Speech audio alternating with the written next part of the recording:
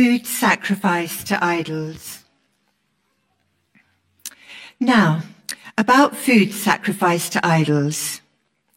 We know that we all possess knowledge. Knowledge puffs up, but love builds up.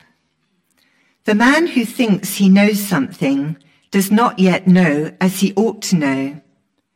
But the man who loves God is known by God. So then, about eating food sacrificed to idols. We know that an idol is nothing at all in the world, and that there is no God but one.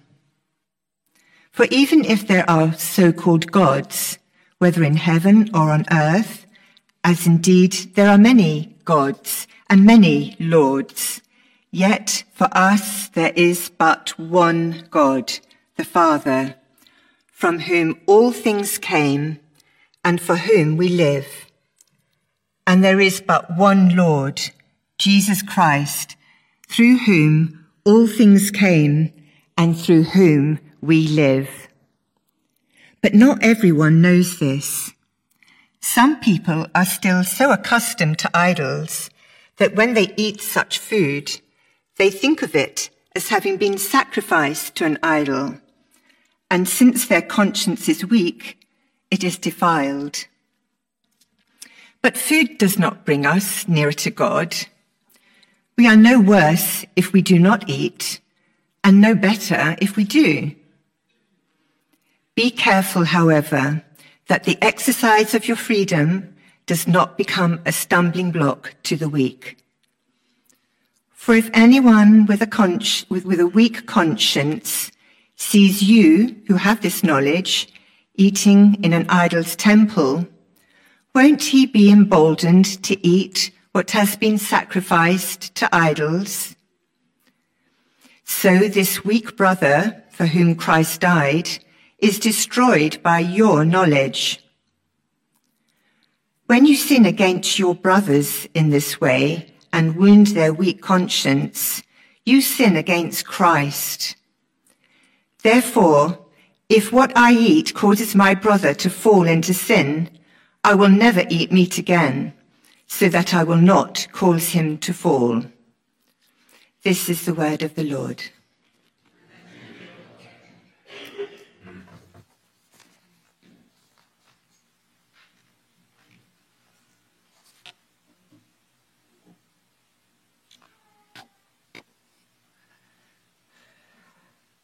Good morning, all. Let me first of all tell you about an experience that I had when I was a working lad. We had a German who came to join the office in Reading, and when he arrived, he showed me a sheet of paper which he said, "This is my way to survive in England." I have it here. And I'm going to tell you about it because he said, I was warned that when English people say something, they may mean something entirely different. And so he showed me the sheet which has got 3 columns in it. What the British say, what the British mean, what you will understand. So let's deal with some of these. First of all, the British say, I hear what you say. What the British mean is, I disagree and do not want to discuss it further. What others understand, he accepts my point of view. With the greatest respect, I think you're an idiot. He's listening to me. I'll bear it in mind. I've forgotten it already. He will probably do it. I almost agree. I don't agree at all. He's not far from agreement. I only have a few minor comments. Please rewrite this completely. He's found a few typos. And with that, my German friend learned to cope with the differences that people feed into the words that they use.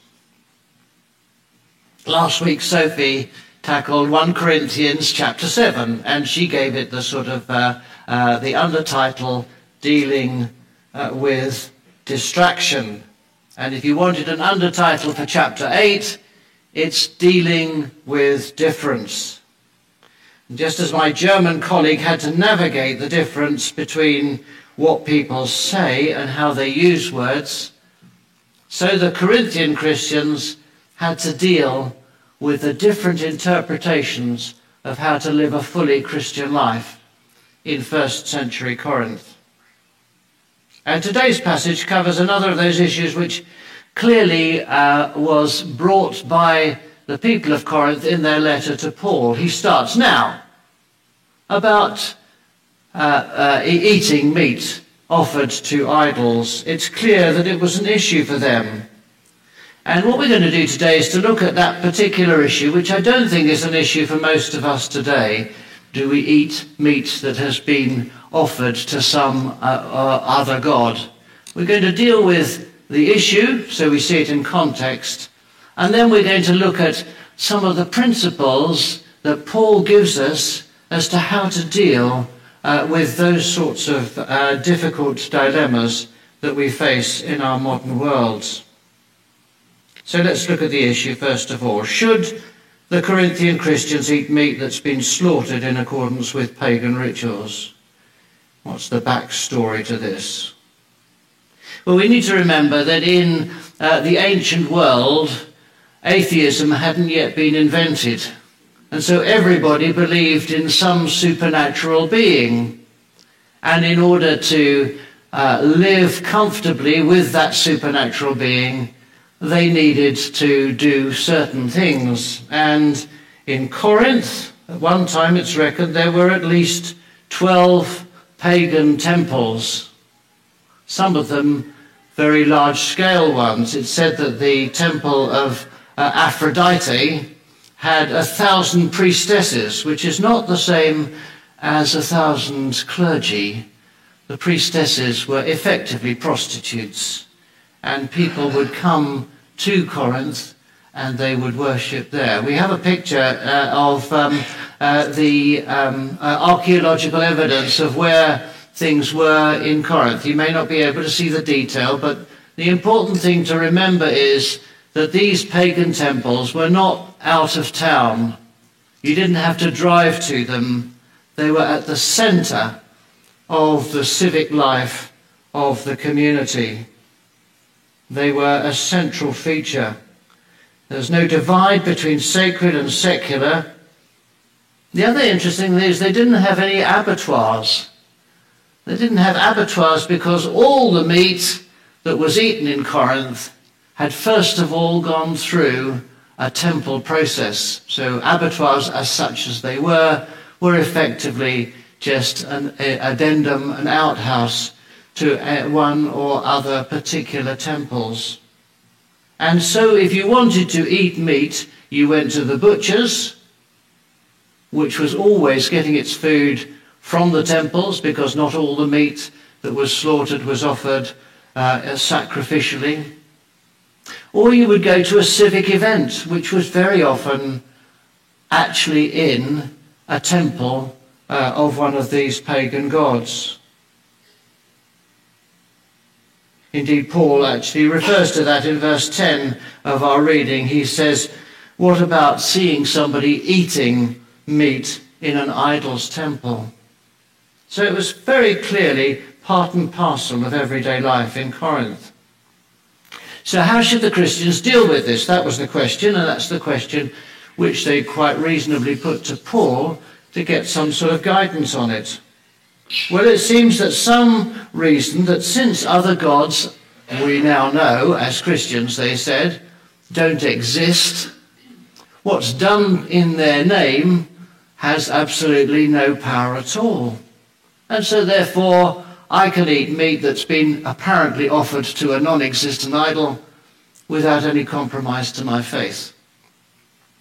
There were others who took a different view. Still believers, still core members of the Corinthian community of Christians who felt that the old beliefs that they had still held some sway over them, and that to eat meat that had gone through this process would undermine their new faith. Now, what is Paul's advice? Well, I have to say to you, Paul's advice is not very clear. I wish it were. He could have ducked the issue entirely by referring to the Council of Jerusalem, and you can read about that in Acts chapter 15, where the whole issue of what Christians should do if they come from a non-Jewish background was dealt with. And at that Council of Jerusalem, which was particularly about circumcision, we'll come to that in a moment, the letter that goes from the Christian leaders is, you are to abstain from food sacrificed to idols, from blood, from the meat of strangled animals, and from sexual immorality. And indeed in this chapter, in verse 12, he seems to be saying much the same. Therefore, if what I eat causes my brother or sister to fall into sin, I will never eat meat again, so that I will not cause them to fall. And yet, in the early part of the chapter, verses 4 to 6, he seems to be saying something different. Eat anything sold in the meat market without raising questions of conscience. This is from chapter 10, which we'll come to in a couple of weeks' time, probably. For the earth is the Lord's and everything in it. If an unbeliever invites you to a meal and you want to go, eat whatever is put before you without raising questions of conscience. But if someone says to you, this has been offered in sacrifice, then don't eat it, both for the sake of the one who told you and for the sake of conscience. I'm referring to the other person's conscience, not yours. For why is my freedom being judged by another's conscience? So I hope that's all clear to you. And the lack of clarity may be something which we come to later. Now, it's not an issue for us about eating meat offered to idols, but there are some principles here which I think we as a church can apply to the differences that genuine and sincere Christians hold one with another. I must say, there aren't many where I think they are such that if I do something, my other brother's faith will be demolished, caused to stumble. But it can cause division and it can cause offence. And I think we should look at this passage with that in mind, that not all Christians interpret what it means to be a Christian in the same way. Now, what we could do is to look at some of the issues which affect the church in total, and some of the issues that are in the national headlines today, for example, about sanctioning gay marriages in the church and the like. Or it could be about an interpretation of what it means to take communion or the Mass or Eucharist, for example. Or it could be about the charismatic gifts and how they are used in the church. And we could deal with those, but I'm not going to today because I'd like us to ground this in us, St. Paul's, here and now. And the issues may not seem nearly as universal or important as those ones that I've just mentioned, but they're important for us in our life as Christians. Now, having said that, we are truly blessed here at St. Paul's by having a genuine unity. I don't think there are huge issues, and we're not, unfortunately, we're not like many other churches where there are divisions that are going on within an actual congregation. So I don't want to emphasize that there is disunity here, but I bet there could be more unity and more togetherness if we followed some of the principles that we're going to be looking at. So, as I deal with it, there are 6 points that we're going to deal with, but as I deal with those, just think for a moment, is this church perfect for you? And by perfect for you, I mean, if you were in charge, would you be doing everything exactly the same way as is being done at the moment? Or are there things that you'd prefer to be different? Are you one of those who feels it's slightly awkward that there's coffee at the back of the church as opposed to somewhere else? Are you somebody who, for example, feels that the length of service or the length of sermon is not how you would want it to be? Are there people that you think who are in leadership that are your favourites, and those that you come to because you're obedient, but you would really rather change? Are there people in the congregation that you give a slightly wide berth to because you either know you disagree with them about things or you just don't like their personality?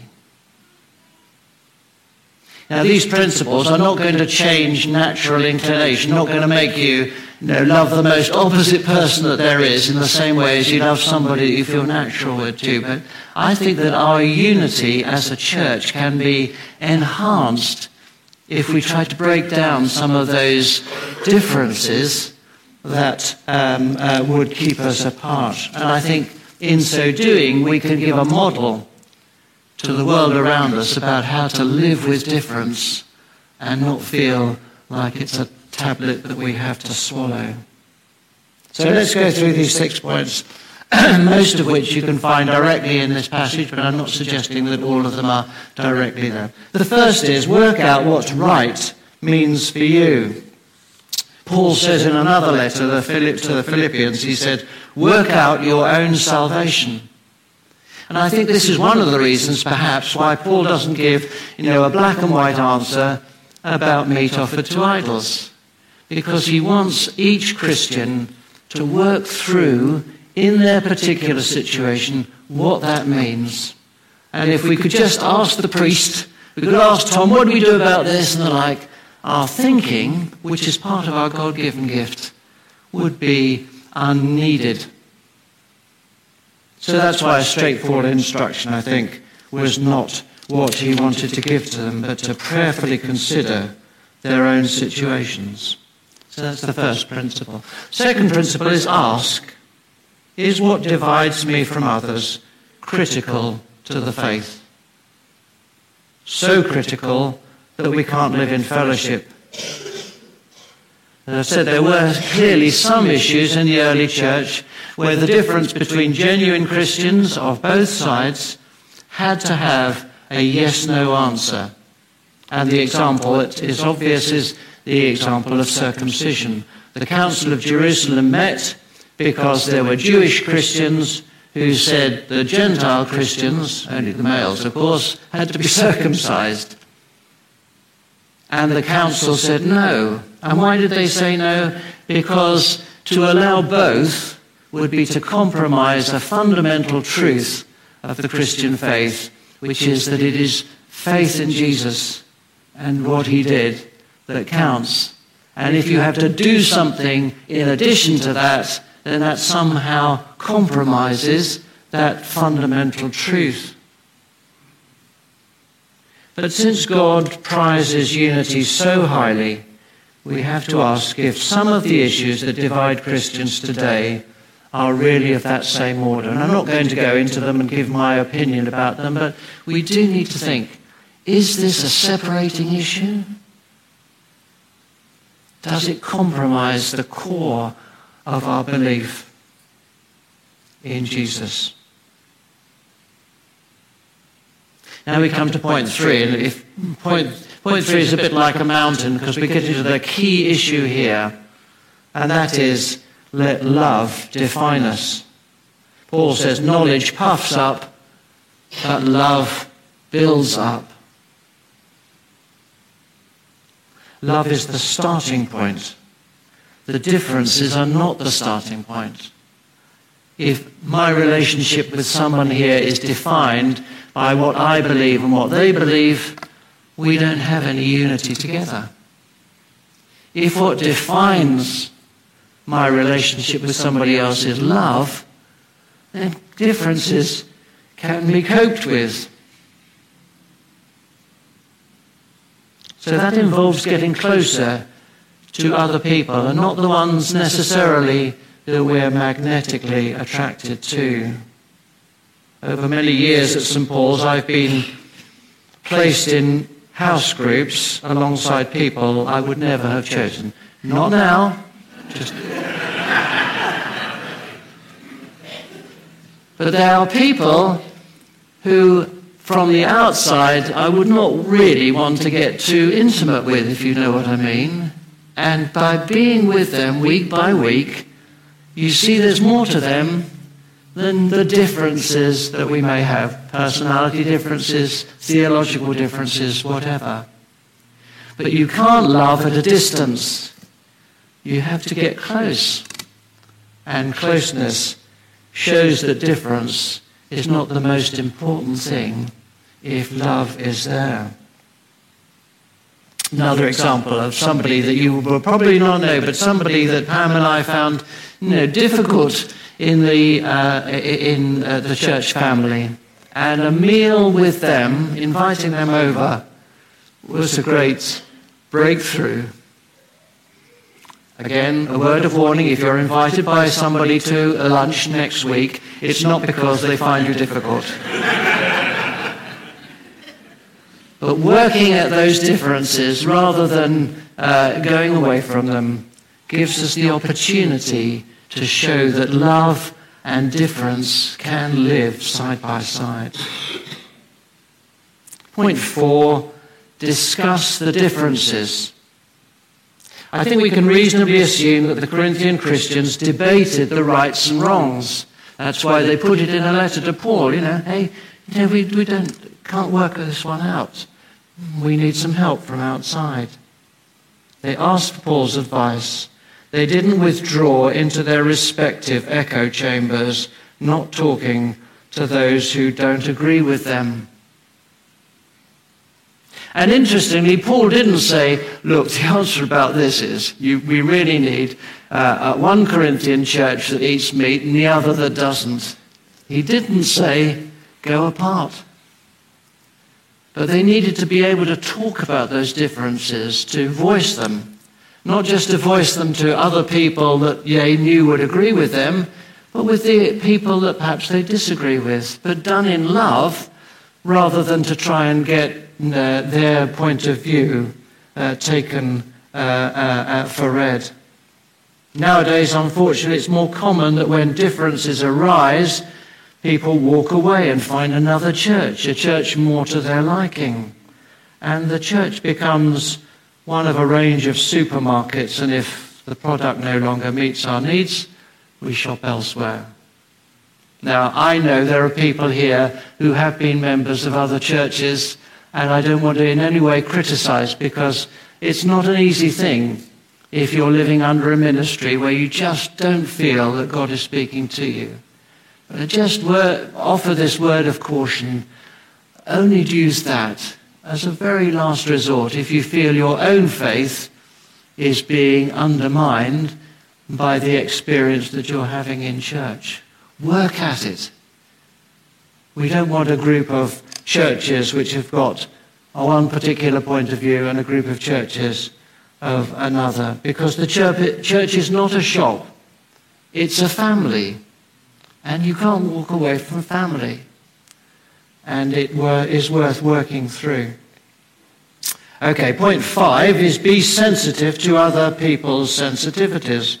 Paul makes much of our need to be aware of the weaker brother. I do sometimes wonder whether or not he's got his tongue in cheek when he refers to them as the weaker brother. This is because the stronger brothers have knowledge. And if you remember, the Corinthian church was one where knowledge was all important. And he may just have his tongue in cheek when he's saying weaker and stronger. But he says, take into account the feelings of others. And it may on occasion stop us doing what we personally would be quite comfortable with doing. As Paul says in chapter 10, he says, Am I going to go for the lowest common denominator? Something that doesn't offend anybody? The answer is no. But on the other hand, there's sometimes when we can flaunt our differences and not take account of what the other person's feelings are, even if we don't agree with them. I mean, you could say we're modelling that in our own church, where we have a 9 o'clock service and a 10:30 service. We don't do it because we want two different churches, and indeed there aren't. But for some people, following a liturgical service with a degree of predictable structure is a way that enhances their relationship with God. And for others, you who are here, you have a different point of view. You live with the difference, but you cope with the fact that other people may view things differently, which leads to the very last point. Respect those who differ. Be true to yourself, but respect the others as having a genuinely held point of view and have come to a different conclusion. In this way, we as Christians can model living peaceably with difference in an increasingly polarized world. We can show people that we're not all the same, that we have come to different conclusions about things, but love keeps us together. And by having love and difference, we are stronger than if we have love of only those that agree with us. So our diversity makes us stronger, not weaker. Living in love and in hope and fellowship acts as a megaphone for what we believe. And when people come in and see people of difference loving together, then that's living the gospel. It's a living example. It doesn't need words. It has a unifying power of love. So maybe before we move on with the rest of the service, you might like to ask God, is there anything in my priorities that drives me apart from people who also love you in a genuine way?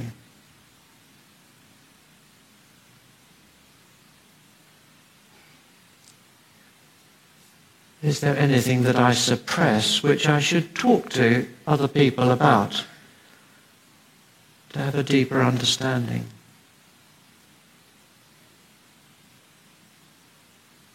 Is there anyone who I find more difficult to deal with and therefore try to avoid?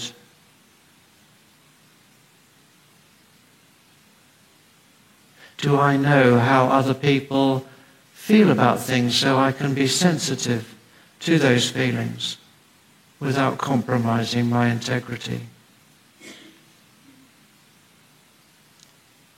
Is there any way in which our church can grow in love and unity and therefore become a brighter herald of the gospel in our community?